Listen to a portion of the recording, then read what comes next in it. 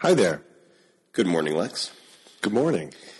Now, will you sing your theme song on demand, or do I have to whistle it? It's got to be whistled. That's the policy.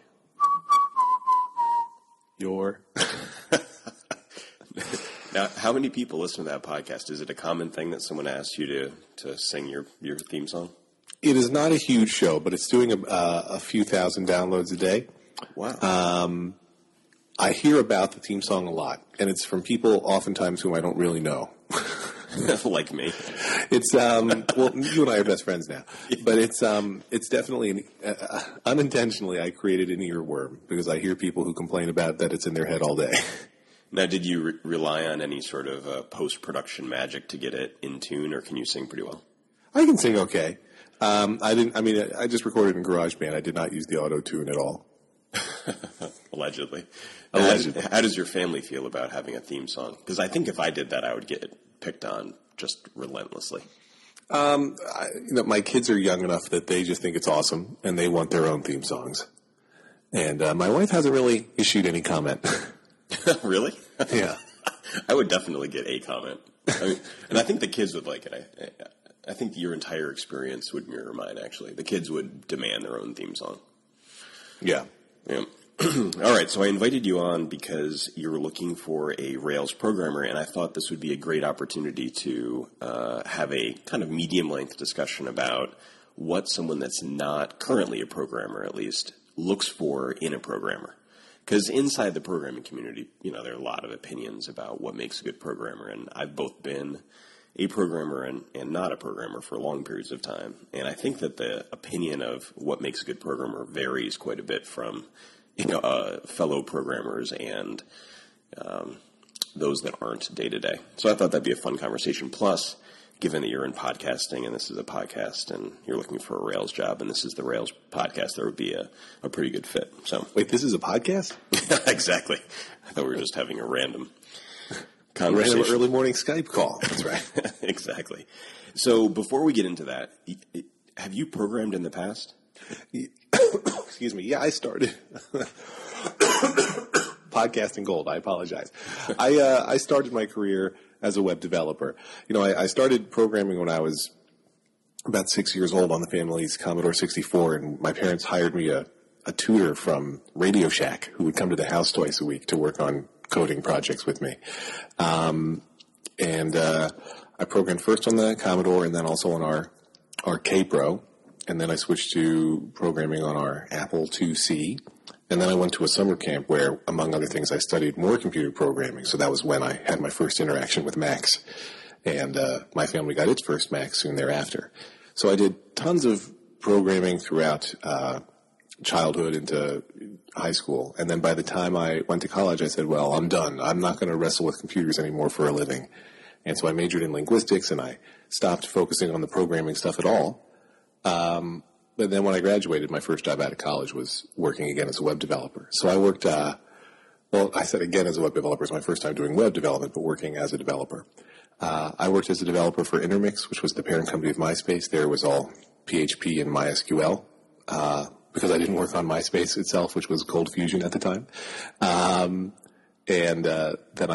I was part of a startup formed by Intermix expats, where, again, it was all PHP and MySQL. And then I was working briefly as a developer at Demand Media as a PHP and MySQL developer before I moved into product development instead. So you've programmed more than anything else then professionally, it sounds like. Yeah. Close to that, at least. Yeah. I mean, I started professionally programming around 2002, and I didn't stop professionally programming until around 2008. So it's at least half of my working life. Huh. The Radio Shack story is the first time I've ever heard that, ever. So have you ever met someone that's also learned to program from Radio Shack? No. I believe it was, my parents were nerdy enough that they liked to buy overpriced gadgetry from Radio Shack. And they befriended one of the salespeople there and found out that she was also an accomplished basic programmer. And so I don't think it was like a Radio Shack payment. I think it was paying this woman directly, like when you hire a camp counselor as a babysitter kind of thing. Oh, gotcha. Yeah, maybe they missed out. They had like a whole line of business they could have gotten in. Your parents discovered. Yeah, a missed business model. I think that's probably true. So when's the last time you programmed? How many years ago now? Professionally, it's probably been since 2009, where when I was at Demand, although my job wasn't to be a developer, when we sometimes had kind of skunkworks projects and I didn't want to wait for developer resources to be allocated, I would just do it myself. But then when I was at Macworld, as a writer there, I also built the tool that we used to organize article assignments and things. And so I wasn't being paid specifically to program that thing, but I did that. And then I still do development on my own time. Oh yeah? What's your like hobby project that you've done that you like? Most recently was before I had my current full-time job at Midroll. I was doing podcast ads on my own, and that was through Podlexing. And so everything that I did on the development side was to make myself able to be lazier. So it was building more and more tools to automate every aspect of the podcast ad booking and billing process. I think the name Podlexing is super funny. It was named by Glenn Fleischman, who takes tremendous pride in having named it. Do you like it? Or did you like it at the time? Do you like it in hindsight? I liked it for about 5 seconds, and then as soon as I registered the domain, I was like, what have I done? But I stuck with it. What are you going to do? Yeah, it kind of has the feel of that name, the kind that would, be good at first. Really, I wanted anything else. Like, I was trying to get any other variation that also had my name. Why it had my name, I don't know, but I decided that it did. So I was like, Lex Casting, taken. And so once I couldn't do Lex Casting, I was like, Glenn, this business is doomed. Before I even started, I can't get Lex Casting. He's like, well, what about Podlexing? I said, brilliant. And so then it stuck. Go figure that Podlexing hadn't already been taken. Kind of amazing. Now, this is a total side note here, but worth mentioning. One of my advertisers once asked if I would create a voiceover for them for their Sirius XM radio ads, and I did. They just liked my voice when I was on the phone with them, I guess, and so then they asked me to do that ad for them. And now I've done probably 50 or 60 ads for this advertiser, which is a company called, well, I'm not trying to advertise them, so forget it. But they... in the ad, the copy that they wrote for me said, hi, I'm Lex Friedman. I run my own business called Podlexing. So sometimes now when I'm doing my job, I will interact with people. And it's not an ad for me, right? It's an ad for this other web service. But I'll talk to people like, I recognize your name from somewhere. And then when they figure it out, they're like, oh, you're the Podlexing guy. So I don't know how well the ad is working for the actual advertiser, but it's doing okay for me, I guess. So Podlexing and your theme song are now kind of stuck to your shoe. Yeah. Yeah, I apologize. I don't know if I'm making the world a better place, but I'm at least changing it. So let's talk about the voiceover stuff. So you've got a pretty good podcast radio voice. Did you have to work on that, or did it kind of come naturally? I have not worked on it, and thank you. As do you, by the way. But it's... I try to be good at taking compliments. When I take compliments for my voice, it's sort of to me like when people, compliment me on being tall. It's true, I guess, but I don't feel like I had any real control over it. Yeah, I get that. The thing that you do, I think, when you're on podcasts that I've paid attention to is that you keep the pace of your speaking, I think, at the right speed.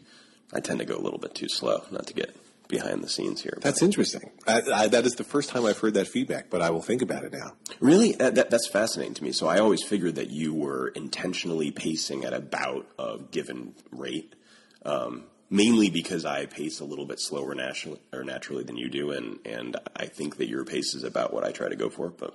Interesting. What I always worry about, actually, during podcast recording time is, well, the people who are going to be playing this back at faster speeds, am I going too fast, or can I go just fast enough that it's not worth it to them to play it back at faster than 1x playback? I think they're kind of like the people that jailbreak their iPhone. You just can't worry about them. That's fair. That's a pretty good analysis, actually. Whatever. If they're going to speed it up, they can deal with the consequences of it. I would never speed up a podcast. I know a lot of people do, and maybe I'm missing out, but just not my thing.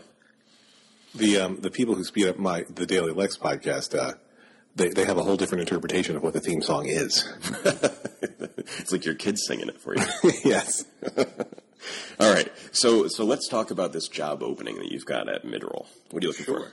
So, what's Midroll first? So Midroll is a podcast distribution A podcast creation and advertising network. So we own and operate about 20 shows, and then we sell ads for those 20 shows plus another 110 or so other shows. And it's about connecting podcasters with advertisers. It doesn't feel, when you describe it that way, like a tech company. I mean, obviously podcasts are technology, and so there's a big tech piece there. But what makes us a tech company is, again, I think because of my own personal desire to have computers do most of the rote work for me, we do have a pretty extensive back end. And this is one that's built in Ruby on Rails. And I will admit, I don't know anything about Ruby on Rails. I mean, I've looked at it a little bit, but I have never written a line of code in ROR, as I believe the hip folks call it. Oh, man. But so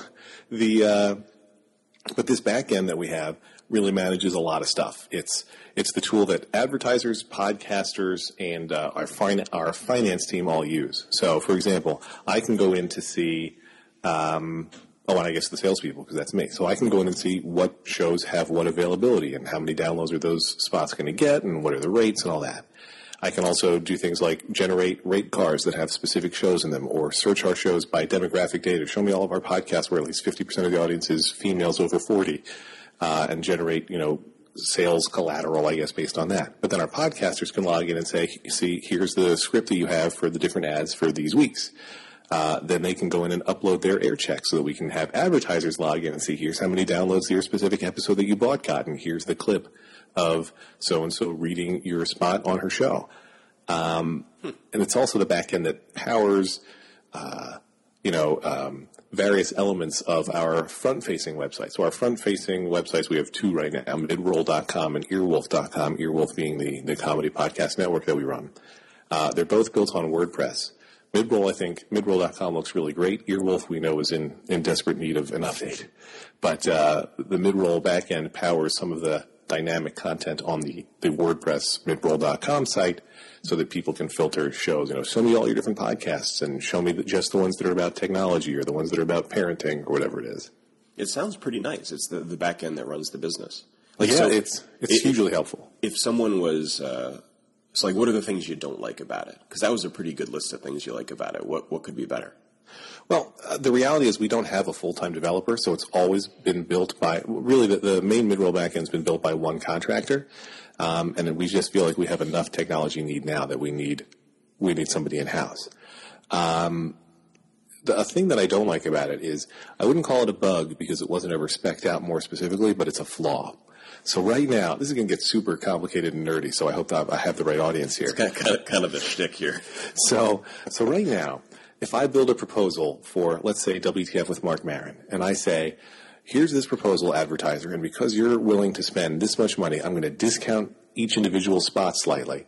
So the July 5th spot that would normally, I'm making up all these prices, by the way, but the July 5th spot that would normally be $8,000 for you is $7,000. That's fine. Now I build another proposal for another advertiser, and then that advertiser is only going to spend less overall. They're only going to buy one spot, so they have to pay the full list rate. So in their proposal, which again is going to have that same July 5th date, that same Midroll spot on July 5th, because the first advertiser didn't say yes yet, I change it and say, okay, here's your proposal, and that spot's going to be $8,000 for you. Now in my back end, the proposal for advertiser one has changed the price of that spot. The July 5th spot now shows $8,000. So there's only one record for each individual spot on each individual show, and if you change the rates in a given proposal, you're changing it there in the main record, the one definitive record for that specific spot's pricing and availability. So what I'd like is to decouple that so that there's only one master price for each spot, and when I'm building out different proposals, they're all offshoots, and it's only when a proposal is activated that it goes back and updates the main record. Now, I don't think that in itself is a significant development challenge, but because the system has been built with exactly the opposite approach, it's more complicated to decouple it throughout everything, if that makes sense. Yeah, you need quotes of some exactly. Sort. Yeah. So that's one super specific example, but it's one that comes up all the time. Because what it really means, it's not that we're charging people the wrong prices most of the time. It's that when advertiser one comes back and says, I'll take it, now I have to have somebody who manually looks at the PDF we had sent that person and make sure that the prices in the plan we activate match, because the system won't do it automatically right now. Yeah, PDFs, boo. Yeah, exactly. I will say what's nice is that our backend generates all different kinds of PDFs for me. So if I need a rate sheet, which I had mentioned, if I need a pitch deck, it can do that, and I can tell it, put in these shows and put in this advertiser's name. And it's the kind of thing that everybody, even 5 or 10 years ago, probably even 5, that people were doing by hand. It's like, well, let me generate a new pitch deck just for this advertiser, and let me do all this stuff by hand. And being able to just check a few boxes and fill out a form is so nice. So how do you think about inventory when it comes to podcast ads? So, let's take this show. And let's pretend it was being sold to advertisers, and one spot had been sold. Is the second spot worth less than the first? Is the third worth less than the second? Is there some ratio of spots to show that works or doesn't? That's not exactly how we think about it. So we divide shows into a couple different spots. We have pre-rolls, mid-rolls, and post-rolls. For us, we cap the different spots at different lengths. So a pre-roll is typically going to be 20, max 30 seconds, and some shows will cap it at 20 seconds. A mid-roll spot we're going to say is no shorter than 60 seconds with no cap. So we charge more for mid-rolls than pre-rolls, even though a lot of people, before they talk to me, assume the opposite. The pre-roll, people are like, well, it's right in front, so you're definitely going to hear it. But we're finding when we do our listener surveys that people are listening to almost every episode, and they're listening to almost every episode almost all the way through. So we're not worried about people hearing the spot. So we charge a little bit more for the mid-roll spot since it's triple the length. And then we charge a little bit less for the pre-roll, and then we charge a little bit less for the post-roll since that's at the end, and that we know we're not going to get 100% listening to. So each show sets its own inventory. So, WTF has 2 pre-rolls, 2 mid-rolls, and a post-roll. And,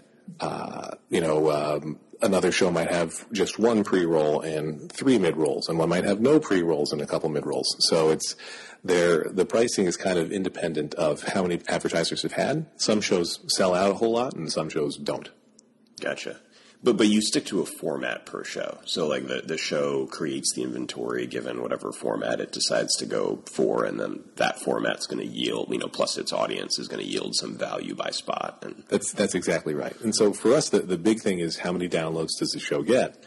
But yeah, the podcasters tell us, here's what inventory I want to make available, and they also tell us, here's what we want to charge for it. So, that way I can always disclaim it if people are like, man, that's expensive. Well, you have to blame Mark Maron. He set the prices. So what's what are listener levels like now in podcast land? So I don't mean for specific shows, but for a super popular general interest show or a super popular tech show to a, niche show. What's the order of magnitude look like? Our super popular comedy shows are doing somewhere around 300,000 downloads an episode. Wow. So, some of the NPR-esque shows that get huge are doing 500,000 or even 1 million downloads an episode. A super popular tech show, in my experience, that's going to be limited to the tech shows that I've had connection to, top out at around 70,000 downloads. And so is let's try to normalize value. So I've heard that tech shows, even though they have, say, an order of magnitude less audience, given the numbers you just said, than a popular non-tech show could command as much or better on the advertising rates. Is that true? Yeah, we price everything on a CPM basis, and not everybody's familiar with that term. So CPM, it's cost per mil, where mil means 1,000 because people are nerds. And so when we use the download as the multiplier, so if it's a $10 CPM and it's a show with 100,000 downloads, then it's $1,000 for that spot because you take the 100,000 divided by 1,000, multiply by 10. So we do charge higher CPMs for specific kinds of tech shows. If it's a tech show that's, just kind of, here's some general interest technology information. I'll give you an example. Macworld or the iMore show, for those we typically use rates that are very similar to our general interest or comedy shows. But for a show that's, let's really talk about nerdy development things, this show or debug or stuff like that, that's where we can command higher CPMs. And it's partially to help balance, supply and demand, and it's partially just because it's such a valuable audience that's willing and ready to spend on the niche advertisers who are targeting them. Yeah, I guess there are only so many developers, and they control a lot of money. I think that's true. And you can only charge what the show can get, right? If the show's not selling well, then you have to change the price. And so what's nice is you hear a lot of the same advertisers again and again, not just on the tech shows, but especially there. And that's because the ads really work. It's the only thing I've ever sold as podcast ads. I don't have any training or experience in there. And I don't know. So it's what I like about it is we have so many direct response advertisers, the ones who are looking to see, Right. is my offer code being used and am I making money from that ad? And the fact that they keep coming back tells us that people are actually listening to and acting on these ads. It seems like repeat sponsorship is a hugely important idea, that like the first time or three that someone advertises, the likelihood they're going to get tons of action seems low, and then it'd grow into the third to seventh time. But is that true, or am I imagining Tell that to every advertiser I'm talking to, man. It's definitely true, especially when you're giving out an offer code. You're now requiring the listener to remember two things. And I mean, people have listened to podcasts, they've listened to radio. You're not listening to the show to hear the ad for Squarespace. But when Squarespace comes up, especially if it's your first time hearing it, which I know nobody's hearing Squarespace ads for the first time anymore. But if it is your first time, you have to both remember Squarespace, you have to remember that you want it when you're going to build your next website, and then you also have to remember what the offer code is. And that's a lot to ask of you, which is one of the reasons why Squarespace does so much repetition. I try really hard not to sell one-off spots because it's, even on the biggest show, if you really want people to hear and remember it, you've got to do more.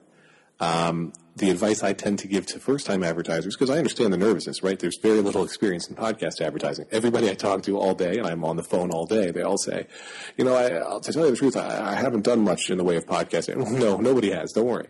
But the advice I always give is, if you have budget for 10 spots, it makes a lot more sense to buy 3 spots each on 3 shows than 1 spot each on 10 shows. Because the instinct tends to be the other way, like, let me just spray as many shows as I can, but it's all about the repetition. I'm going into New York City this morning as well. Oh, really? Yeah. How often do you go over there? I try to make it less than once a week, so I think it averages to once every other week. I'm surprised it's even that much. Do you have to see people in person for the job? Yeah, it's glad handing certain advertisers, and actually just as often right now it's recruiting new podcasters. Like a couple months ago, I went into the Hayden Planetarium to meet with Neil deGrasse Tyson, and now we sell his show. So it was a worthwhile trip, but I always view it as a chore getting into the city. Yeah. How far do you live from the city right now? I'm in central New Jersey, so the bus ride, when there's no traffic, the bus ride is like almost exactly an hour from where my stop is to Port Authority. If there's any traffic, though, it can like double pretty quickly. That's not bad. Right. We just moved from Chicago to northern Connecticut, so it's about 2.5 hours from here. Gotcha. But my wife and daughter went down with my mother for a couple days, mother and aunt, actually. But, Oh, nice. yeah, not to work, so they're not minding the commute. They're having fun. Yeah, I understand. The journey is the reward. Exactly. So, do you know the how Squarespace got into podcast advertising story, and can you share it? I can share it, but I don't know it. I don't know the original foray into it, but it's funny. I was hoping I could give you credit for making breaking the story. We could probably find out. I was talking months ago to Marco Arment about this, about how can Squarespace. I mean, I am totally appreciative. This wasn't unhappiness about it, but how can Squarespace afford to spend so much on podcast advertising? And I think it's that. It's a really, well, first, the ads clearly work for them because they're not the kind of people to throw good money after bad. But I think it's that their business is brilliantly structured, right? It's clearly a high margin business. And you think, what's the typical customer costing them who doesn't have that much in bandwidth and maybe doesn't need any support all year long? I can't imagine that the technical cost of hosting one website that's, low visitation is more than $15 a year. And you're paying about $8 a month. So the amount you can spend to acquire that customer is pretty high. And the switching costs are high to leave once you're there, so they think you're going to stick around for a while. If you need support, maybe it's an hour of support, maybe that's another $10 that you cost them for the year. It's a pretty good margin, so I get why they can spend a lot. Yeah. Yeah, I think the ads work. I think, I don't know how much their entire budget is. It's got to be quite a bit, but at least in terms of awareness, they seem to have done a good job. And I would say, they did a Super Bowl ad this past year, and I have to imagine that dollar for dollar, the podcast ads were way more effective. I would hope you'd say that. Yeah.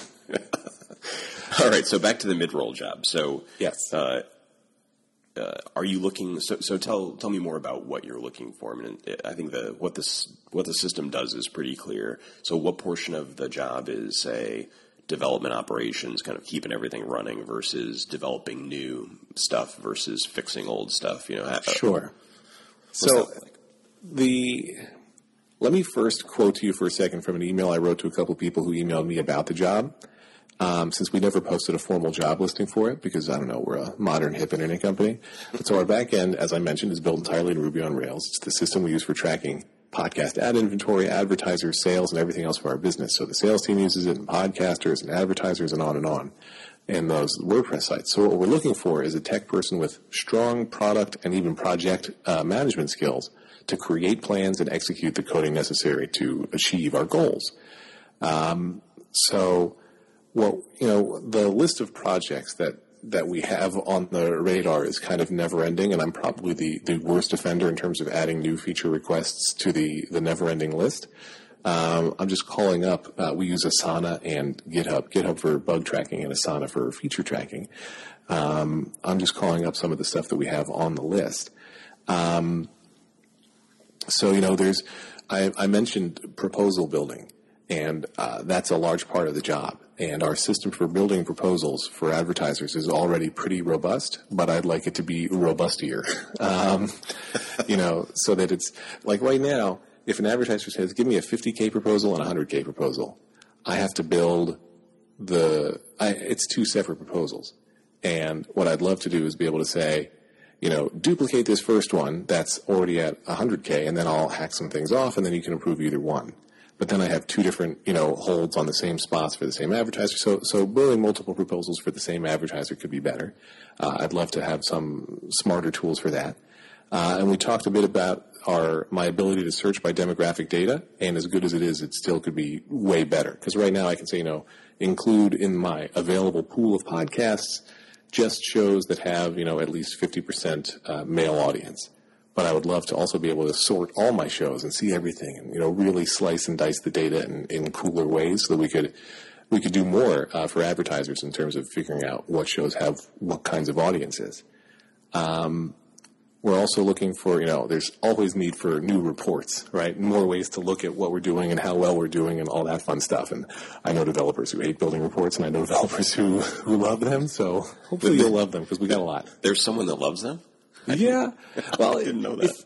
If you love the query crafting process, the nice thing is, what I hated when I worked full-time as a developer was building stuff that you knew was never going to get used. When people were like, oh, this is totally going to be great, we're going to need this, and so take 2 weeks and work on this thing, and then they look at it one time like, oh, that's not very interesting. I hated that. But, the reports that I have are, sales by advertiser or sales by show. It's stuff that, I look at all day, every day. I like the two ends of the spectrum when it comes to reporting. So either kind of dump it into a table that you can pivot on using some tool like Excel or something similar, or something that really does a lot of work in terms of finding exceptions and doing summarization that's not just a simple pivot on the core data.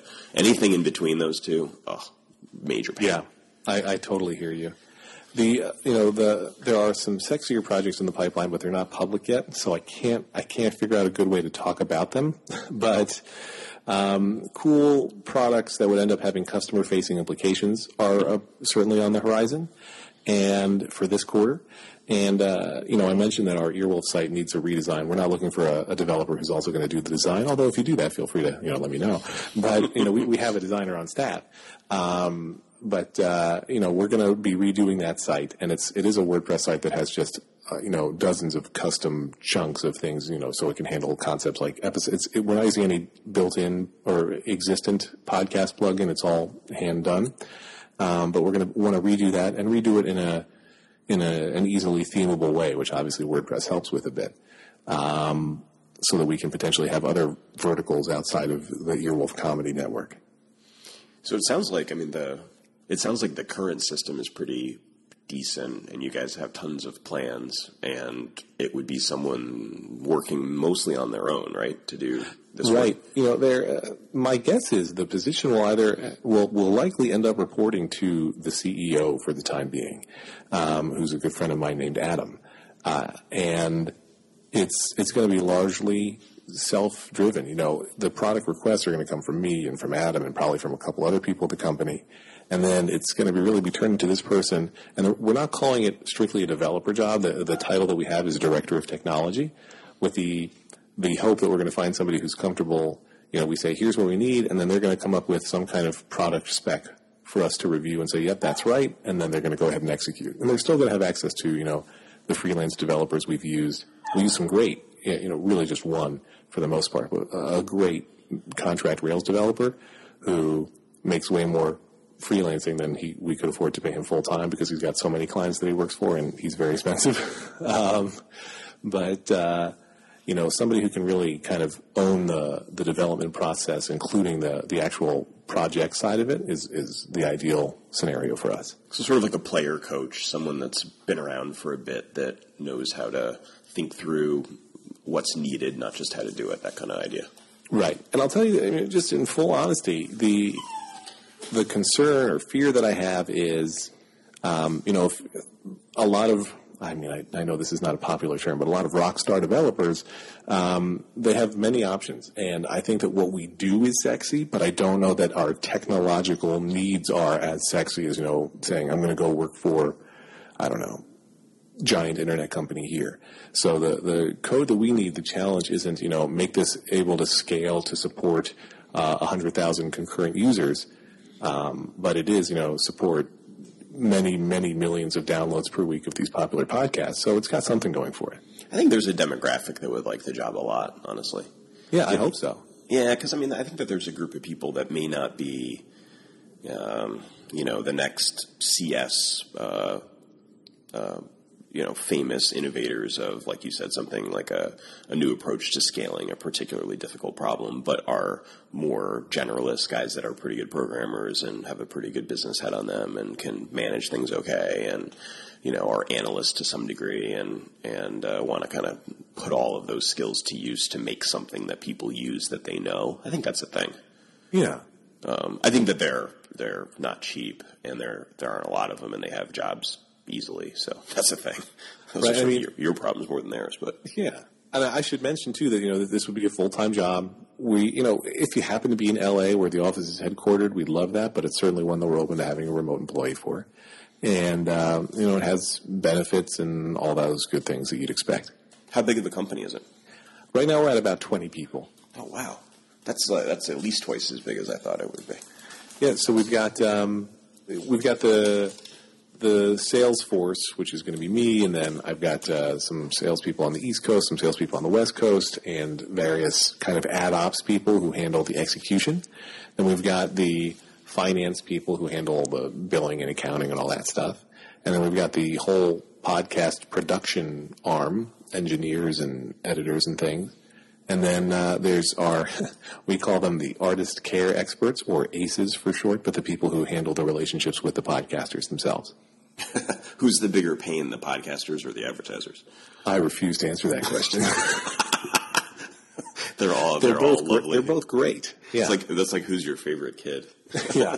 Well, really, it's like who's your least favorite kid, right? But they're honestly, and this is a true answer, even though it's going to sound a tiny bit like BS, but they're both, I enjoy working with the podcasters and with the advertisers. And I think what distinguishes us and what we do is that we go to both sides with pure honesty. It's much easier to keep track of than trying to sell anybody on something that's bogus. But they're both actually, in our experience, very accommodating and very true to what they want to do. Like the podcasters, we give full veto rights. If there's an advertiser that doesn't work for them, we don't want them to voice an ad for it. And the advertisers know that they can't give us copy that's going to make the podcasters uncomfortable to recite. So both sides are really kind of supportive of us and of what the other wants to do. So it's pretty fun. I think that when a podcaster does an ad read for someone that they don't like that much, it's one of the funniest things that happens in podcasting. Really funny. I forget you don't sell the Accidental Tech Podcast show, do you? I used to, but I no longer do. So they, this would be funnier if I remembered who the advertiser was, but they occasionally have an advertiser that has the goofiest read you've ever heard.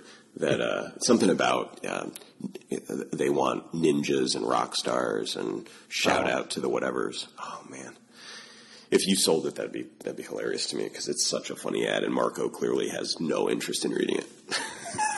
My guess is I sold it, but I can't think of who it would have been. I sold the show up until very recently, and it's sold out far enough that anything you heard in the past 8 months was probably my doing. No kidding. So that show seems to be next to John Gruber's show the most popular based on how often I hear other people mention it that are in the tech world. Yeah, at least in the Apple tech world, those two shows are fairly neck and neck. The last time I looked closely, ATP was a tiny bit larger, but wow, not even by a standard deviation larger. But they are very big, and it's a very it's a niche audience. And I used to sell both those shows. I sold the talk show and I sold ATP. The talk show and ATP now both took their ad sales independent. And I get it. Marco's posted plenty about podcast networks, so I think you can sort of see where his is at there. Marco is actually the guy who motivated me to take the job at Midroll, because I was kind of debating, do I go on my own and sell podcast ads independent, or do I join Midroll? And he's like, well, you guys are like the cute couple who everybody knows is going to go to the prom together. You have to get together at some point, so just do it now. And so that wasn't the final push I needed, but it certainly made it happen. It was one of the last motivations I needed to say yes and take on the role. But I would say over time, it's a show that sells really well, right? Both ATP and the talk show were sold out for the entire time I sold them. We ended up adding a third spot on ATP because it was sold out so far in advance, and we wanted to try to add a little bit more room for advertisers. And the guys were, truth be told, extremely nervous about adding a third spot, and would people freak out? I'm like, guys, your show is 5 hours long. I think you can fit in a third 60-second spot. So there were no hard feelings. Like I never felt fired by either of those guys when they decided to go independent. And it's just I get it. Their shows sell really well. So if they can keep, the commission that we would make as a company for themselves, I can understand the motivation. Yeah. Hey, we should do an ad. Speaking of, it's the only ad. Let's do it. So the Ruby on Rails podcast today is sponsored by CodeShip. So I'm going to involve you if you don't mind. Do you know what continuous integration servers are? I do not. All right. Well, let me tell you about them. CodeShip is one of them. So CodeShip makes continuous delivery simple. This continuous delivery term is new. I wonder what the story is with that. Anyhow, they allow you to set up continuous integration in a few easy steps, and your software will automatically deploy when your tests have passed. So here's how it works. So you've got a repository on GitHub, and every time, let's say it's Midrolls, every time you commit to it, you want to automatically build the app and then run the entire test suite. And then if all of that passes, everything looks good, you want to automatically then deploy the code out to your production system. Gotcha. That's what continuous integration is, and that's what CodeShip does. They have great support for multiple languages and test frameworks like Ruby on Rails and RSpec or Minitest Test Unit, but not just Rails. Basically every language and framework that you'd be familiar with, they support. You can easily integrate with either GitHub for code hosting or Bitbucket and then deploy to wherever your servers are, whether it's a cloud service like Heroku or AWS or Nodejitsu, or your own servers hosted yourself. They offer a free plan that takes about 3 minutes to set up, so you can check it out. When you want to sign up for a real, you can get 20% off a plan for 3 months using the code 5x5Ruby. They blog at blog.codeship.io. You can read that to learn a lot more about the company and what they're all about. And on the main page of their website, codeship.io, they've got a video that kind of gives an overview of what they're all about. So I've used it. I use it right now, and it's quite a good service. They improve it quite quickly, too. And if you haven't taken a look at CodeShip for continuous integration or haven't taken a look at continuous integration at all, I recommend you try them out. So thanks to CodeShip for sponsoring the Ruby on Rails podcast. Nice. That was nice. How was that? Was that all right? I don't listen to podcast ads all day anymore. There's, part of our artist care expert team. They'll do that. They'll listen to a bunch of spots each week and offer coaching. That was good. I thought you nailed it. Really? Yeah. Give me one tip. So if I could have done that a bit better, what would I have done? It's always ideal if you have any kind of personal experience that you can relay. Like you mentioned, they're good at fixing things. or improving things. So I always like when you can point to an example, because that's when you'll get more conversational. My advice to podcasters is always try to mix, assuming the advertiser's okay with it, to try to mix the scripted part with something that's where they're going to just go off the cuff, because that makes the whole read a little bit more organic. Less likely to get skipped, which is always my big fear. Yeah. I wouldn't have skipped your read, though. Well, thank you. Yeah, usually I have other programmers on, and given that all of the sponsors are always programming stuff, it's pretty easy to talk about anyway. So it's my fault. No, I mean, because we usually just sit and have a conversation about the topic, like continuous integration or whatever, but it's not a super interesting topic by itself to talk about. Gotcha. Really. Anyhow. All right, so we can go one of two directions. So sure. Here's what I want to do. I want to pause before we go in the other direction and give the sort of final plug on how to get in touch with you for this job, because you're going to get some interest, and I think it's a really good job for the right type of person, so I want to make sure we don't lose out on that. So where should they send what if they're interested in this job? So the easiest thing to do is to shoot me an email directly, and I would say put Director of Technology in the subject line, and send it to Lex, L-E-X, at midroll.com. So it's Lex at midroll.com. I basically, because of the lack of in-house tech expertise and because of my own tech experience, I'm kind of the hiring manager for the role, even though the role might not report directly to me. Would it interact with you much? But I would love to hear from folks. And so, yeah, just put that subject line in there, Director of Technologies. Yeah. So I suspect that some number of people that would be interested because they're into podcasting. Yeah. That's sort of a thing, and there's a demographic that are into it just as it's as a hobby, I guess. Right. How much do you think the job would be the sort of the inside baseball dream that people would have that are into podcasting?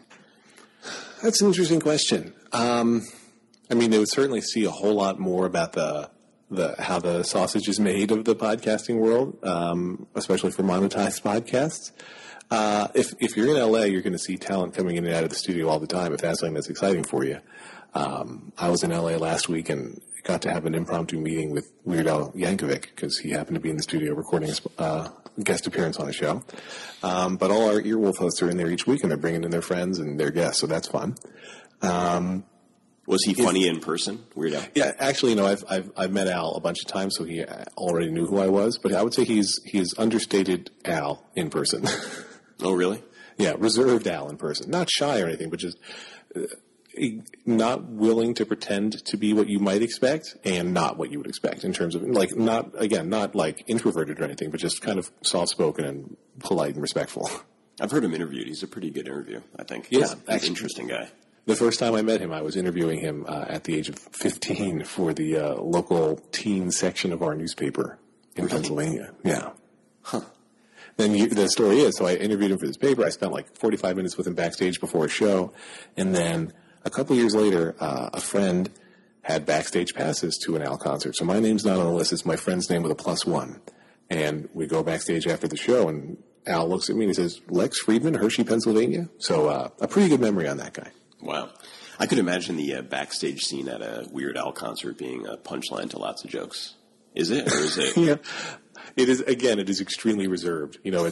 He's vegan, so it's like, here's this giant spread, and here's the vegan-only section denoted by a special tablecloth, and he's a teetotaler, so, the band has some booze, but Al's, sipping iced tea. It's pretty kind of hilarious. Oh, man, a vegan teetotaler.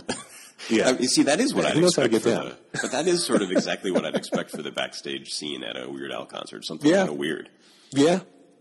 Yeah, it's an experience. I've now been backstage maybe 4 times, and it's always the same. It's kind of he tries to do a receiving line after each show to sign stuff for fans, whenever, and it's like it's the same thing. I feel at They Might Be Giants concerts. I love going to They Might Be Giants concerts, but I have to look around the audience and make sure I'm not one of them, right? Right. So my guess on this job is that the fact that it's in podcasting is one of the reasons you're going to get someone interested in it. So, yeah, because anyone that has the skills that you mentioned can get a job lots of different places. They're not going to have, that they're going to have offers. But I think that there are a decent number of people, at least, that would be interested enough in sort of seeing the behind the scenes and meeting Weird Al and talking to you and whatever, that could kind of carry the day. That's my guess. Well, I appreciate it. And I'll tell you, when we're pitching various people on joining us, the story that we tell, which, I genuinely believe, although again, I know this is going to sound slightly hokey, is that these are the jobs that we have to offer right now are the only jobs like them in the world.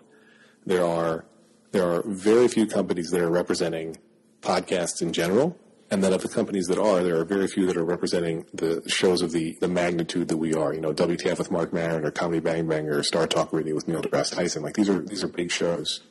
And so people who are really into podcasts and really into media tend to get excited because, that's our situation. It's a unique place to be. All right, so let's go with that bet and talk for the last handful of minutes before we get off about about some inside baseball stuff. So if you had a free hour and were to listen to a podcast having nothing to do with your job at all, what would you listen to? What show? That's a really good question. Is it cheating if I mention at least one or two that I sell myself? No, you can say whatever you want.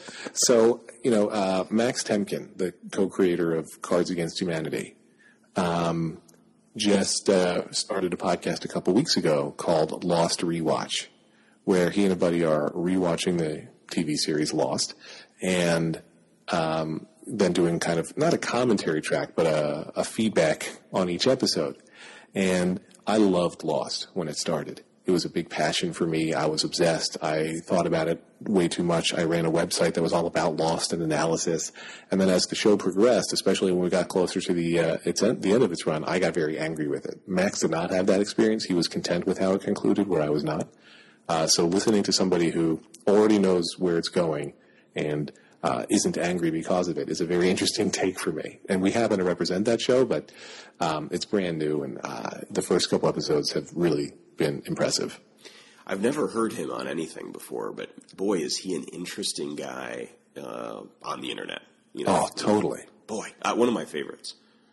Yeah, I think he could do a show on just about anything, and I'd be interested. I didn't know that new show existed. So what was the name of it again? It's Lost Rewatch. It has an incredible logo. It has an incredible theme song that kind of works from the theme music from the original show. Does it involve you singing and grabbing? Yeah, it's your Lost Rewatch. It's also, I didn't say his other name because I can't ever remember how to pronounce his last name, but it's Patrick Klepek from Giant Bomb. Giant Bombcast is the co-host. But that one's brand new, and I really enjoy it. I'm just looking now at what other podcasts I have.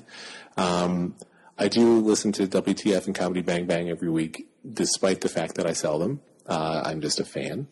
And I'll say one show that I listen to that I don't sell, it's with a competitor, is Penn's Sunday School. I'm a big Penn Jillette fan. Mm-hmm. I don't think that his podcast now is as good as his one that he had a couple of years back, which was called Penn Radio.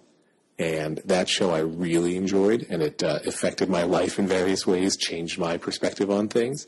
Penn Sunday School is a little bit sillier, which is fine, but I still really enjoy it. I think that Penn is a very educated nut, and I enjoy hearing what he calls his nut point of view. Yeah, he's super smart and kind of crazy. I agree. Yes. With both of those. Who do you think is the most talented podcaster that you've come across? The guy or gal that are just complete naturals at it? That's a really good question. The obvious answer that's screaming in my head right now is Mark Maron. He came from the radio world, evolved into the podcasting world pretty easily. And, I mean, when you listen, he's done 500-something episodes of the show. When you listen to the early episodes of WTF, it's he doesn't have the format down right, like he hasn't nailed it. But when you listen to, these recent ones, he has full confidence. You can hear when an interviewer is nervous that they don't know what they're going to ask next, or when their next question is whatever was in their head ahead of time, but he's clearly listening to the answer from his guest and ready to pose, doesn't come up with what his next question is until he's heard and digested what they've said. And I think that's pretty impressive. Mm-hmm. Another one I'd mention is, let me think, Renee Ritchie from iMore. now hosts something like 57 podcasts, and I would say that he, that's a slight exaggeration, but probably at least 8. But he kind of had a similar evolution where, early on he was just kind of figuring it out, but now he's so good at not fearing occasional moments of silence while he gathers his thoughts or processes what somebody else has said, but also at keeping the show flowing. You feel like you're in good hands. This podcast is going to be taken care of, and I like that. They have pretty good guests on some of his shows, too, yeah. I think. And I think that's I think it's a less lazy approach to sort of consistently try to get good guests than to have a couple guys on that talk about the same topics again and again, and I kind of appreciate that they go through the slog of getting new people onto those shows. Yeah. So I can't, the guy that came to mind, I hadn't thought of this before I asked it, but for me is John Siracusa. Oh, that's a good one. I've never met him in person, but he is unbelievable on the radio or on podcasts, I think. And tell me why. Well, I think he's got like the other guys you mentioned, like Max and like Penn Jillette, I think he's got a personality that's very unique, and he, like both of those guys do, is very smart. And there's something about him on his original show, and I think he carries ATP by a mile and a half, that I could listen to I could listen to a show that he did every day, I think, and I don't think there are many people that I'd feel that way about. I think you're right, and I think it's an interesting combination that several of the people we've mentioned have, where he's very smart, and he's very quick in that he's not just smart with interesting kind of analysis, but he can be funny kind of in the moment, as appropriate. And I think it's that combination in his comfort in expressing himself that really it just shines through. And he's exactly in person like you kind of expect. He is a developer's developer, and he's got some of the shyness I think that is not uncommon in the development world. And I think the podcasts have been really good for him. I think he would say the same thing, that, getting more comfortable and hearing that, hey, if I talk a whole lot and say a bunch of things, people tell me how smart I am or how right I am. And I think that's probably helped him, in real world interactions in addition to podcast based ones. Yeah, right. I think that thinking more about what I like about him, I think it's just the density of what he says. Like, for example, he was on the live talk show out in San Francisco recently, and I listened to that. And I counted the number of times that he spoke and didn't get laugh out loud reaction from the audience, and it was like 4 out of 25. Wow. And, that's not that easy, to be, because he's only speaking, say, for 1/7 of the time or so he had to pick his spots. And, almost all the time, maybe 80% of the time that he spoke, he got an audible reaction from an audience. And I think that being that dense with your content's tricky. It's hard to be that effective. So I like him too.